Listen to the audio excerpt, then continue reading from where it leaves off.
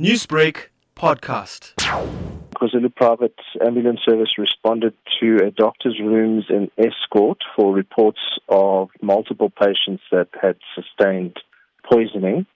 When paramedics got there, they found that there were 6 patients that were in critical condition after ingesting a cattle deworming medication.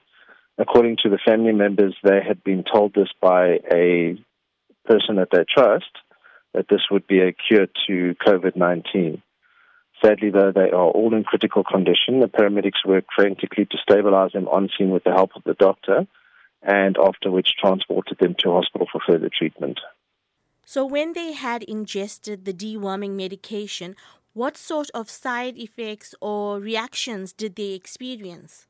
The signs and symptoms that the patients experienced, they took the medication the night before we received the call, and they experienced severe vomiting and severe diarrhea throughout the evening.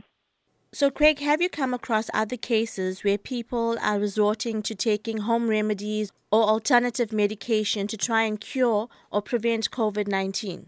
We haven't, from KwaZulu Private side, experienced many of these cases. They are very few and far between, but we have heard of a few. Sure, I think that would be speculation, but it would be less than 5 that we've heard, that we've experienced. No, this is the first instance of cattle deworming medication that we've seen.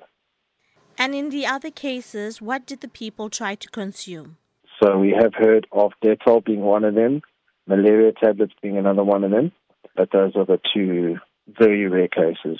And what happened to those people who had consumed those things? They weren't cases that we dealt with specifically, so we haven't been following it closely to actually monitor where they've gone and what's happened to them. And the amount of cases that we've experienced where people are trying different things to cure are very minimal. We've literally, I think this is probably the 2nd or 3rd case that we've actually dealt with like that. But South Africans as a whole, I think, have actually been coping with it very well, and have actually been following medical advice and following advice given from the COVID hotline.